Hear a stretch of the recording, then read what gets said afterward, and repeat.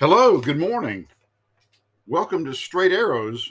I'm your host, Pastor Woody Whitt of Memorial Baptist Church in Maysville, North Carolina. Our episode today is a rather unusual one, but the title is Luke, Jim, and Frodo, Christianity Confronts Pop Culture. Our text for today is Acts chapter 17, verses 16 to verse 32. And let us pray for just a moment. Father, in the holy name of Jesus, we ask you to please forgive us of our sins, cleanse us by the blood of Jesus, and guide us by the Holy Spirit. Lord, open your word to your holy Bible today, O God. In Jesus' name, amen. The Holy Spirit brings us today to a familiar text of Scripture. We have the Apostle Paul waiting in Athens for some friends, and while he waits, he begins to walk about the area of Athens. And Athens was the religious and artistic and intellectual center of the Hellenized Roman world. And verses 16 to 21 read, "Now while Paul waited for them at Athens, his spirit was stirred in him, and when he saw the city wholly given to idolatry, therefore disputed he in the synagogue with the Jews and with the devout persons, and in the market daily with them that met with him. Then certain philosophers of the Epicureans and of the Stoics encountered him, and some said, What will this babbler say? Others some, He seemeth to be a setter forth of strange gods, because he had preached unto them Jesus and the resurrection. And they took him and brought him into the Areopagus, saying, May we know what this new doctrine whereof thou speakest is?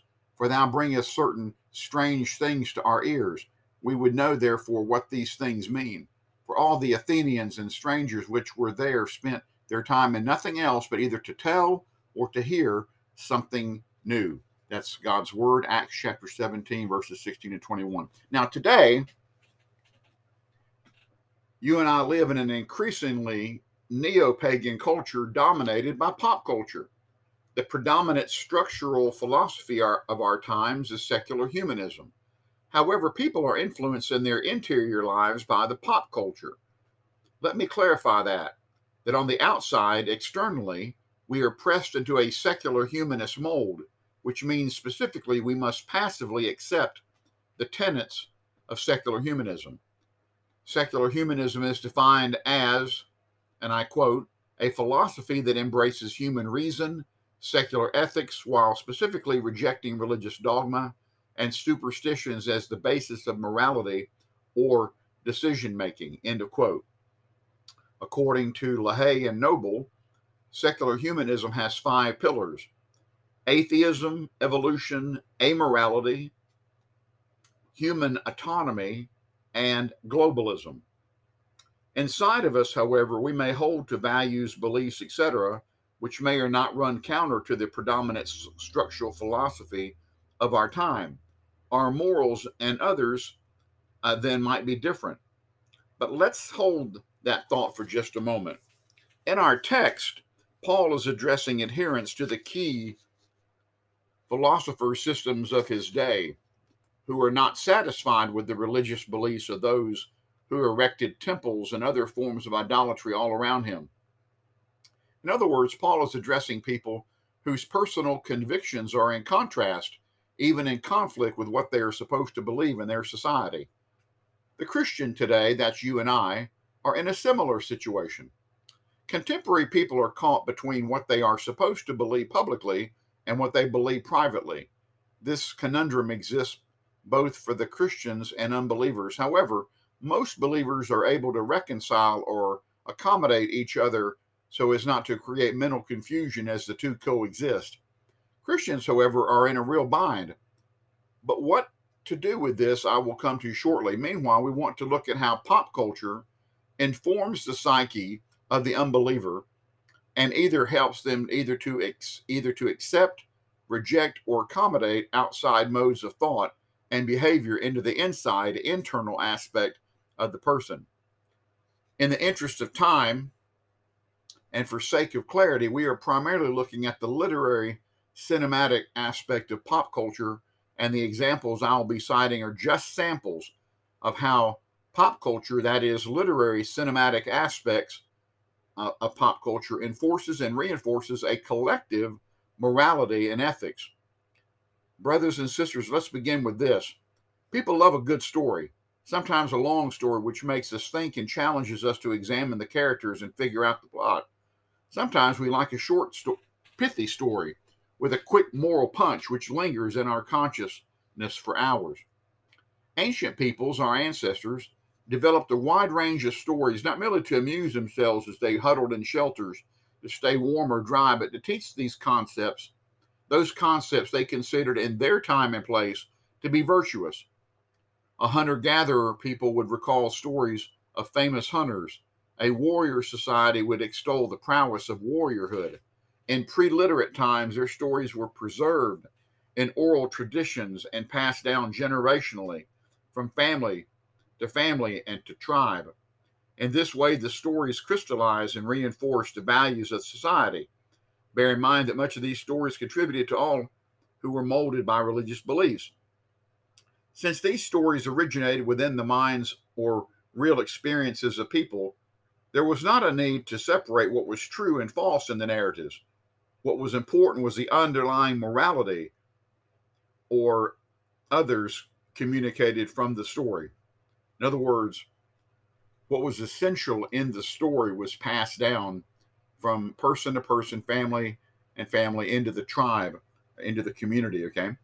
Now, in our Western civilization, properly beginning with the Greeks, the Iliad and the Odyssey by the blind poet Homer were the most widely circulated works of ancient literature and formed the core of what can safely be called ancient pop culture. Greek and later Roman youths were taught their morals and ethics, which were found in the virtues of the protagonists and antagonists in these works. In other words, for centuries, men of noble birth wanted to be the warrior Achilles or other heroes in the story. Before and after the decline of Rome in the West, the pagans of Europe amused and instructed themselves from myths and legends preserved orally in folk tales. As Christianity spread, the people among them pre-literate peoples, the stories of the Bible were interpreted and given to the people orally in church, since only the most educated could read the Latin Bible. But even with the Bible read in public, the public imagination was still shaped and inspired by folk tales and local legend. In most regions of Europe, Christianity and paganism were unconsciously blended together. People were outwardly Christian in much of their public life, but inwardly they held to pagan concepts. As the Middle Ages peaked, the Arthurian legends in the British Isles influenced the next 1,000 years of morality, and Athens and had become a part of the shared culture. It really wasn't until 1455 that the Bible could be made accessible to the public. But guess what? The Bible was in Latin and few people could read it. This started a revolution to standardize the local vernacular languages and to translate the Bible into the language of the people. As a result, a reading public was born. One thing led to another. As a result of going from a pre-literate to a literate society, the scientific revolution exploded in the West. Accessibility to the Bible generated the Reformation of the church, and time does not permit an explanation of all of that. But despite the Reformation of the church, now please follow me very closely, brothers and sisters, despite the Reformation of the church and the revival of biblical literacy, the public pagan folklore and legend still had a collective hold on the consciousness of the people. Why? Because we have an insatiable desire or appetite, I should say, for good stories. And so for the reason we as Christians need to be aware of the stories that are the most predominant today and impact or inspire the way that majority of the people think about life. So we're looking then here at pop culture and how pop culture inculcates or teaches our society what to value, what is considered virtuous. So let's talk about that, pop culture. I'm going to give 3 examples of pop cultural phenomena, and then we'll talk about what these three have in common. I hope that you have stayed with me so far. We got a little bit ways to go here. In fact, you know what we're going to do? We're going to close now, so I'll be able to slow down a little bit and talk about this in depth in the next episode. So hang tight, and we'll be back in just a moment. Father, bless those that have tuned in today. Please help us understand the significance of pop culture and understanding pop culture if we are to communicate the gospel of Jesus Christ. In Jesus' name we pray. Amen.